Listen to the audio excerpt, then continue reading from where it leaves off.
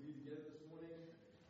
If you have your Bibles with you, you can open up to the book of John, chapter 21. If you're with us and you're new, or you're relatively new with us, like Cheryl said, it'll be great to hang out at our new members orientation in a couple of weeks' time. But also just want to let you know that this morning we are finishing quite a long journey that we've been on in the book of John. We are in John chapter 21. We've been in John for 21 weeks. We've essentially done a message per chapter. And we wrap that up. We wrap that up today. And so in chapter 21, we're going to see another post-resurrection appearance of Jesus to his disciples. And it's one of those really special ones because there's not often times in Scripture where you learn something about what Jesus does for us, about who we are, and about who he is.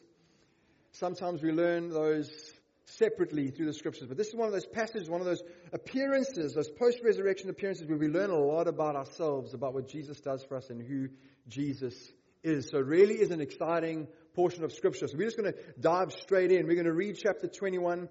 We're going to go to verse 15 this morning, and we're going to end there. We're not going to read all of chapter 21. So chapter 21, starting in the beginning, this is what it says. It says, "After this, Jesus revealed himself again to the disciples by the Sea of Tiberias." So you may be more familiar with the Sea of Galilee. It was often also referred to as the Sea of Tiberias because Emperor Tiberius had a little spot on the Sea of Galilee there, and so they would refer to it as the Sea of Tiberias as well.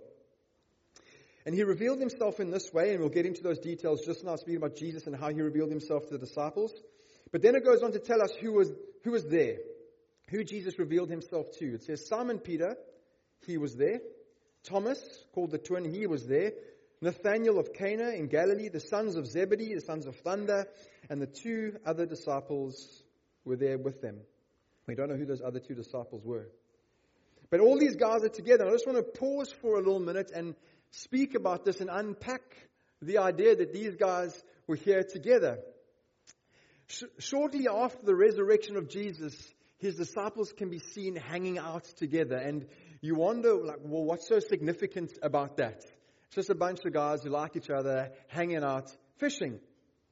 Well, what was so unusual about that was that in those days, segregation and separation and prejudice existed in a form and an extreme that we can't even begin to imagine nowadays.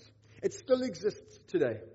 There's still a lot of prejudice today. There's still a lot of segregation and separation and disunity. But back then, it would have appalled you to know the levels at which people were separated, how much prejudice people carried, how much disunity there was. The world was divided far more than what it was divided and what it is divided today. There was extreme prejudice everywhere. Prejudice based on geography. Where you come from. Where did you grow up? Right? I experienced a little bit of that when I came to Cape Town. Oh, you're from the Eastern Cape. Right? Guys still wonder, why I go back there on holiday. Where did you grow up? What town did you come from? Right? Where are you from? Prejudice because of that. Prejudice because of your name, your family of origin, or what surname do you have? Oh, you got a Jewish surname. Oh, you got this surname. Oh, you got that surname. And so there was this prejudice according to your family lineage, and that was often told by your surname, your skin color, your ethnicity, the work that you did. Are you a blue-collar worker? Are you a white-collar worker? Are you a fisherman? Are you this? Are you that? And often people would assume stuff about you based on these things. Your gender was one of those things as well. The ancient rabbis had this horrific saying. They would pray this prayer and go, "Thank you, God, that I'm not a Gentile. Thank you, God, that I'm not a dog. And thank you, God, that I'm not a woman." Right? It was extreme prejudice based on these things. So knowing and understanding then that was the case in the culture, then looking at the names of the people that were gathered together and hanging out, it really is something quite extraordinary and remarkable. Because you've got all these men hanging out together, and they're all coming from different backgrounds and upbringings and all sorts of different histories, social standings. When you look at them, they're united, and the one thing that unites them is their love for Jesus. They just want to speak the name of Jesus, and speak in the name of Jesus and knowing Jesus, that's brought them together. And it is so incredibly important. And I'll give you an example. I'll explain to you why it's so important. Not only for them, but for us today that we look like this. You've got Peter and his brother Andrew. The two of them are fishermen like John and James. They're just your average blue-collar workers. And so if you are living back in that day and you're on the outside of Christianity and you're looking in, you see guys like you hanging out with Jesus. And so the idea of following Jesus isn't so far removed from you. Like, hey, those are guys just like me, simple fishermen. They're following Jesus. And then you look at this guy, Nathaniel, and he's in the mix. And we know from a textual study and a study of his name, it's highly likely that this guy comes from royal lineage. Nathaniel, he is wealthy, man. He's a merchant. He's the boss. He's got a lot of money, and he is really, socially speaking, right up there. And he's hanging out with these guys. And so if you're on the outside of Christianity, looking in and you're looking at those who are following Jesus, and you're observing his early followers, and you're a white-collar worker, and you're a merchant, or you come from royal lineage, you go, wow, even guys like me are following Jesus and hanging out with guys like them, who ordinarily wouldn't hang out with, but they're together, and it seems to be Jesus that's doing this thing. And so there's all sorts of different people with different dispositions and personalities that are coming together because of Jesus. Peter, we look at him and we'll see just now, he was impulsive. He was the guy who, when Jesus said he's going to be crucified, Peter was like, no ways, Jesus, I'll give my life for you. And we know what happened after that. Peter was the guy who whipped out the sword and just chopped off a guy's ear in the Garden of Gethsemane, and Jesus was like, put that away. You live by the sword, you die by the sword. Peter was impulsive. Thomas, he's this thinker. He's a critical thinker. He often gets a bad rap. We call him Doubting Thomas. Well, Peter was denying Peter. Thomas was doubting Thomas. Call him Doubting Thomas. But he's the guy who's thinking. He's critical. He wants to see things before he believes them. So he says to Jesus, I'm not going to believe it's you until I put my hands into the holes in your hand and the holes in your side. And Jesus says, okay. And then Thomas believes, and Jesus says, blessed are you, Thomas, because you believe, but you've seen and you've touched me. Even more blessed are those who see and believe if they haven't got to do this. There was division even due to the way you spoke, your language that you used. So Greek was the dominant language back in the day, and to Greek people, they came up with this derogatory term to refer to people who don't speak Greek, because to them, if you didn't speak Greek, it sounded like you were saying, ba, ba, ba, ba, ba. And so they came up with the term barbarian. Right? And that was a term assigned to someone who couldn't speak Greek. So they would, oh, you're a barbarian. Because that's what you sound like when you speak, because you don't speak Greek. In the midst as well, you've got Simon the Zealot in this group, who was always talking politics. This is the guy who probably somehow still harbored the secret desire, right, for the Roman emperors to be overthrown and for there to be a Jewish king ruling and reigning. Probably always talking politics. He's redeemed by Jesus. He comes to know Jesus. He eventually finds out that Jesus is not there to rule and reign politically, but there's a bigger and broader and more beautiful agenda that God has. But he's talking about politics all the time, wanting things to work properly and work well. He's probably moaning about taxes and how they can be used better and all that sort of stuff. Fixing potholes in the roads and all of that. We could go on and on and on about the diversity of the people hanging out together, but the point I'm trying to make is that there's unity in diversity with the disciples that are following Jesus because of Jesus. And so here's the question. Do you not think that our world needs to see this type of unity and diversity today? Just as much as it was needed back then, it is needed today. Can you see, can I see the power of the gospel at work in my life and in our church in this way today? When people on the outside of Christianity look into your life and look into your social circles and look into this church, can they see beauty in unity despite our diversity? Can they see that? So we read about in the opening verses of chapter 21 in John. The world desperately needs to see God's people unified for the glory of His name. So often we think about church as being for us, our needs, and about me, and my faith is about me. But connecting with one another, it's about the glory of God. And Doesn't matter what different backgrounds we have and upbringings, and doesn't matter how much money we earn, or what language we speak, or what language is our dominant language at home, or what school we went to, or where we're from. The thing that unites us is that we bow down together at the feet of Jesus and go, "My Lord and my King." He makes us one. I think there's a reason why the Bible describes church not as a corporation or as a business, but it's described as a family, because families love unconditionally, regardless of your differences and your preferences. And we look more like a blended family. That's why I love celebrating the dedication this morning. So as I was meditating on this, I was wondering what's necessary for this unity to prevail and for it to exist. For one, first and foremost, we need to love Jesus above and beyond anything and everything. It's what kept these guys together. This love for Jesus. This just being able to give themselves to Him and for Him wholly is what unified them despite their differences.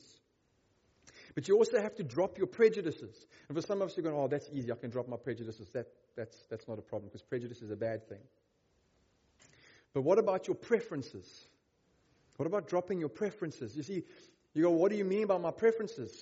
Why are they so bad?" Well, we can so easily turn our preferences into prejudices. You go, "Well, no, that's not me. That's never going to happen." Okay. What style of worship music do you like? When you ask somebody that in church, it's a loaded question. Right? Because what you're really asking is not what type of worship music do you like. It's, do you like what I like? And I can so easily make my preference a prejudice. Should we have drums or should we not have drums? Should it be louder? Should it be softer? What translation of the Bible do you read? New King James or Old King James? ESV, NIV, NASB, NLT, which the Message, right? And we have our preferences and they become our prejudices. You know what makes for a really mature church is for us to step in and to drop our preferences and enjoy watching other brothers and sisters enjoy their preferences. That makes for a mature church. Give up our preferences. Make sure they don't become prejudice. Remember what Jesus prayed back in John chapter 17, James Pace, when he was up here and preached on that. He highlighted that this was part of the prayer of Jesus. Jesus, when he's praying for his disciples in John 17, he prays, God unify them. He prays for unity. And then what's amazing, and James says it blew his mind, it blew my mind as well, to what degree is Jesus praying for unity? To what degree should they be unified? Well, it says in John chapter 17, Father, unify them in the same way that you and I are unified. The unity that should exist between us is a unity that exists between the Father and the Son. That's the degree to which Jesus prayed for us to be unified. When we as a church get what was happening in 1st century AD, and we know that it is true for us today and we should be working on the same thing, and we get it right by the grace of God, there is nothing on this earth, created or seen, unseen, that can ever come close to biblical Christianity. Nothing. There's nothing like it. There's nothing like what Jesus does in people's lives and through a gathered body of believers that are diverse and different but unified in His name for His glory. There's nothing that comes close to it. Then from verse 3 onwards, we see this beautiful change that then takes place in the life of Peter. And we learn some stuff about ourselves and about Jesus as well here. Remember, Peter's the strong leader. He's the loudmouth of the disciples. And it goes on to say in verse 3, Peter said to them, I'm going fishing. So they said to him, we will go with you. Peter's the leader. Where he goes, people go. Where he leads, they follow. And they went out and got into a boat. But that night they caught nothing, it says. Verse 4, just as day was breaking, Jesus stood on the shore. Yet the disciples did not know that it was Jesus. Jesus said to them, children, do you have any fish? They answered him, no. He said to them, cast the net on the right side of the boat, and you will find some. So they cast it, and now they were not able to haul it in because of the great quantity of fish they had caught. Now, for some of you, you may recognize this. It might sound a little bit familiar, this account of what happened to these guys back then. Because in Luke chapter 5, there's almost an exact replica of this scenario outplaying itself. It's very, very similar. In Luke chapter 5, Peter's present. Peter's in his boat. Like in John chapter 21, Peter is fishing. He's caught nothing, which is embarrassing for a professional fisher person. There are similar words from Jesus, a similar question. Have you caught anything? Do you have any fish? No, we don't have any fish. Chuck the net on this side of the boat. And what happens? Well, same result. Luke chapter 5, they pull in large quantities of fish. John chapter 21, they put in a large amount of fish. But then we get to one crucial and critical difference between John chapter 21 and Luke chapter 5. And the difference is this. In Luke chapter 5, when this happens to the disciples, the response of Peter is fundamentally different. Here's how Peter responds in Luke chapter 5. Depart from me, for I am a sinful man, O Lord. For he and all who were with him were astonished at the catch of fish that they had taken. So what's happening here for Peter in this moment? What's happening here happens throughout all of Scripture. And that is this, that whenever God appears before man, man is laid low. Whenever God reveals himself and you find yourself as a human in the presence of God, we see something that we don't often see on a day-to-day basis, and that is the gravity and the weight of our sin in the light of a holy and righteous and awesome God. We see the degree to which we are separated from God when God rocks up. His holiness becomes obvious. Isaiah, when he sees God and God speaks to him, Isaiah says, Lord, away from me, woe is me, I'm a sinful man, depart from me. John, when he's writing the book of Revelation on the island of Patmos and Jesus reveals himself to him, John turns around and doesn't go, oh yeah, what's up, Jesus? The scriptures say as he turns to see the resurrected and glorified Jesus, John sees him and it says, I fell at his feet as though dead. Peter in Luke chapter 5, he recognizes that he's in the presence of someone wholly unlike him, righteous, holy, powerful, some supernatural being of sorts, maybe even God, but depart from me, get away from me, I'm not worthy to be in your presence, is the response of Peter in Luke chapter 5. However, in John chapter 1, Peter's there again, he's fishing again, he's catching nothing again. Jesus says to them again, take your nets and chuck it on the other side. And the response from Peter in this situation is totally and utterly different. Here's how he responds. That disciple whom Jesus loved, that's John writing about himself, by the way, or is that disciple, me, who Jesus loves, therefore said to Peter, it is the Lord. When Simon Peter heard that it was the Lord, he put on his outer garment, for he was stripped for work, and threw himself into the sea. Peter jumps overboard and begins swimming to Jesus as fast as he possibly can. The response this time is not, get away from me, Lord. The response this time is, oh, let me not forget my coat. Oh, this is white. It's going to be see-through. Okay, let me take my coat. Jumps into the water. Doesn't worry about paddling to the side. Doesn't worry about anything else. Doesn't worry about the other disciples. He's just into the water and he's gone. In Luke chapter 5, Peter's saying, get away from me, Jesus. In John chapter 21, Peter can't get to Jesus fast enough. And there's something really special that's going on here as he does it. It's the fact that he abandons his pride to get to Jesus. And you go, what do you mean he abandons his pride? Well, in those days, like in some of our schools, it was bad to run. I don't know if you're at school, you ever told, don't run in the corridors. It's like the very thing you wanted to do.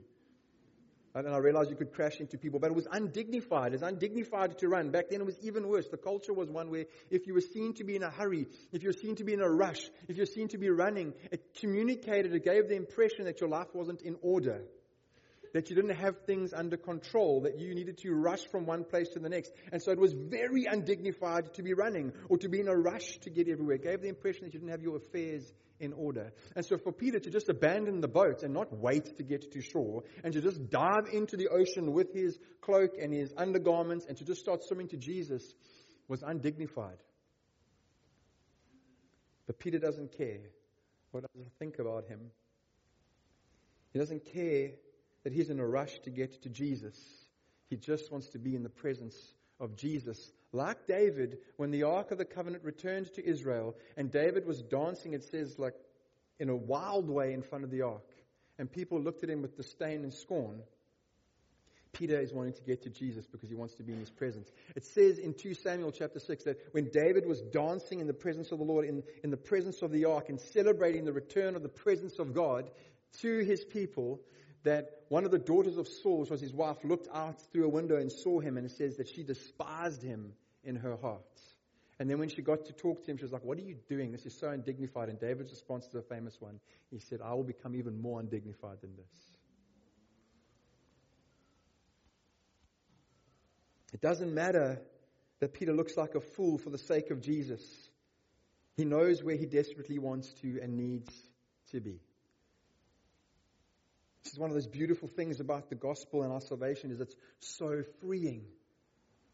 One of the most dangerous things we do as people, and I've done so often in my life, and I'm sure you have as well, is take your self-worth and your self-esteem and your value and place it into the hands of other people, as if they have the ability to call out of you what God's put in you.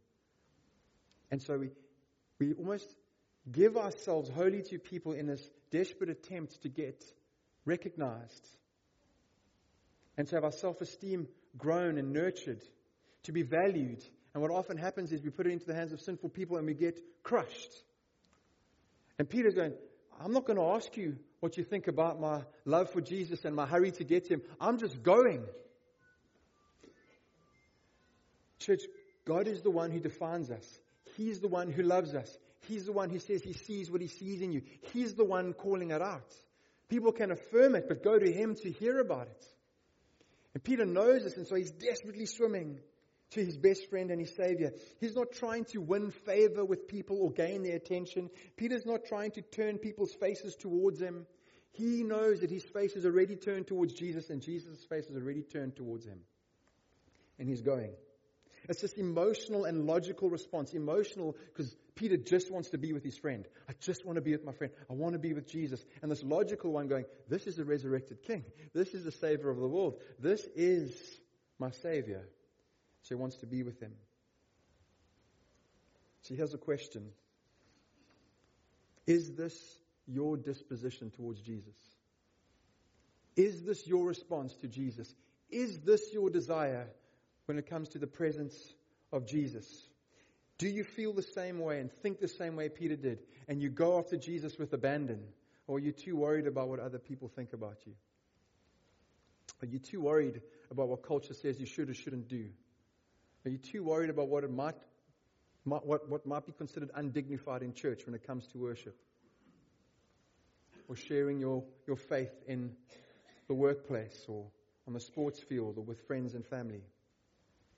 Is your disposition one of complete abandon? Jesus coming wholly after you, diving over the edge of this boat and into the water. Verse 8, the other disciples came in the boat, dragging the net full of fish. They were not far from the land, but about 100 yards off. When they got out on land, they saw a charcoal fire in place with fish laid out on it and bread. Jesus said to them, "Bring some of the fish that you have just caught." So Simon Peter went aboard and hauled the net ashore full of large fish, 153 of them. And although there were so many, the net was not torn. So Jesus said to them, "Come and have breakfast." Just a random thing. I was just reading this. Peter must have been an absolute brute. He must have been like a front row prop booker at least. Before it says that the disciples, plural, brought the nets, right? And then it says Peter, he goes by himself to grab the net, and he drags it by himself. 153 fish, right? Don't want to do the maths, but it's probably about 100 and something kgs worth of fish. Peter just grabs it by himself. So not only does he just dive over, but it's like seeing Eben Etzebeth just diving over, swimming to be with Jesus. Right?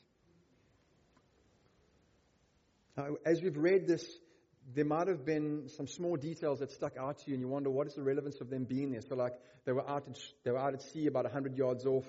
They brought the net back in. It was full of fish, 153 fish. Why so specific? Why is it so significant? What's so significant about that is that this is the way history is recorded. The Bible is not written in the form of mythology. The Bible is not written as fiction. It's written as a historical account. And so this is the way of history. When you're writing, you write down those details if you're writing a historical, accurate account. They were out at shore about 100 yards off. It doesn't advance the story in any way if you're writing fiction. It doesn't do anything significant to the story. It doesn't help you understand the story anymore. But it just simply was what it was. And the Gospels are reliable because of that. They make little comments like that and add in little details that help you to understand that this was real. Why 153 fish? Why is it important? Well, because John was probably there and he's going afterwards, and he said, like, the disciples divided the fish. So you can get some, you can get some, you can get some. There's 153 fish. And so when other people read this, like, John's account is real. It's historical. That we did have 153 fish. In fact, it was terrible because we couldn't divide it evenly, 153. We had to chop one in half and then right?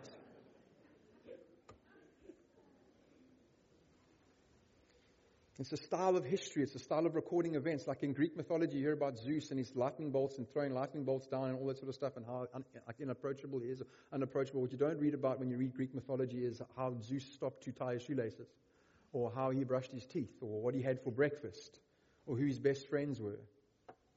Because it's mythology. It's fiction. It's hearsay.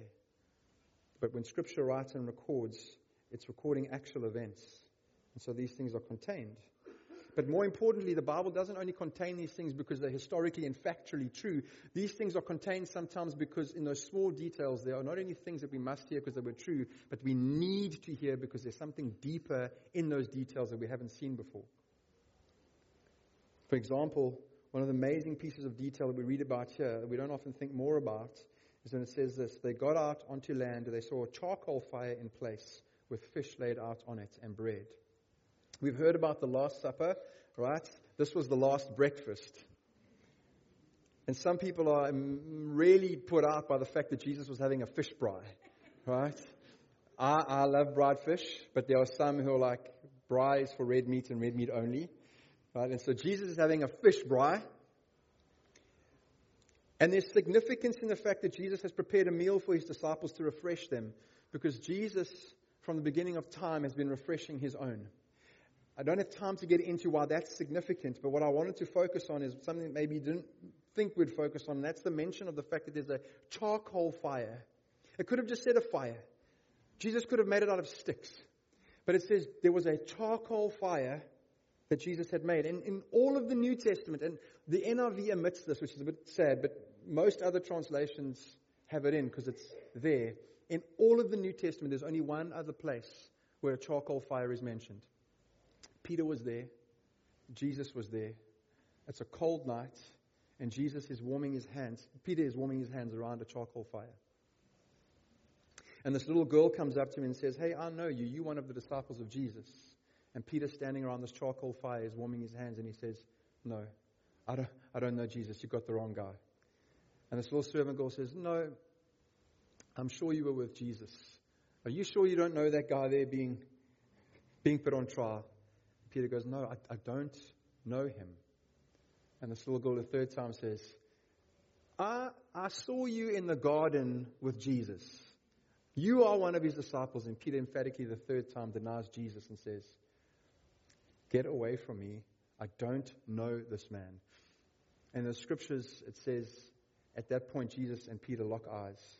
And Peter is broken because he's fulfilled the prophetic word that Jesus said would be fulfilled in him denying him 3 times. Peter standing around this charcoal fire. Now in John chapter 21, Peter and Jesus are together again around a charcoal fire.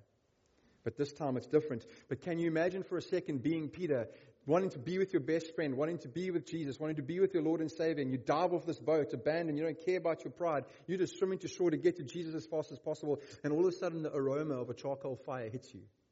And like as South Africans, when someone's braaiing with charcoal and when they're braaiing with wood. That's the Weber braai. That's a charcoal fire. Right? And some of us will look down because our preference is wood.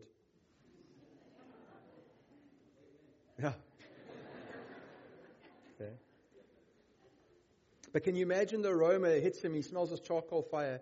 And as he approaches Jesus, you can imagine he's thinking, am I going to be accepted by Jesus?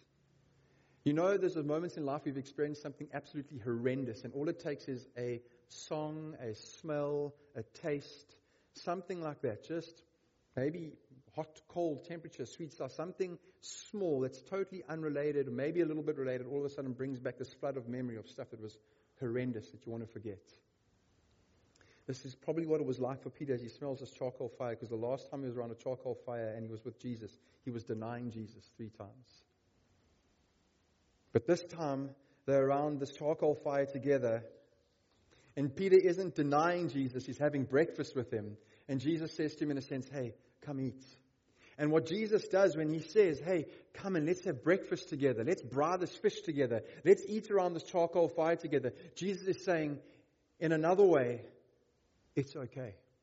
You're friends with me, and I love you, and you're forgiven.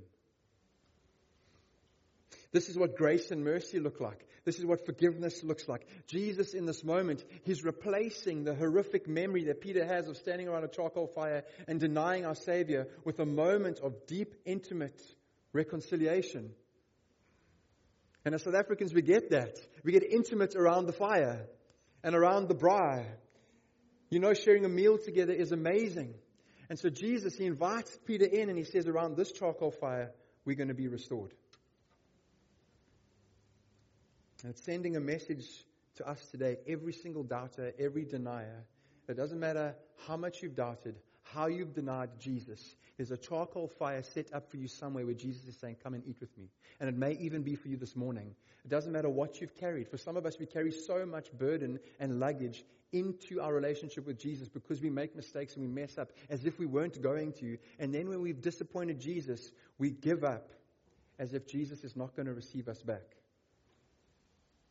And for some of us this morning, you need to hear this. It doesn't matter what you've done. It doesn't matter what you're working through, what you're wrestling with.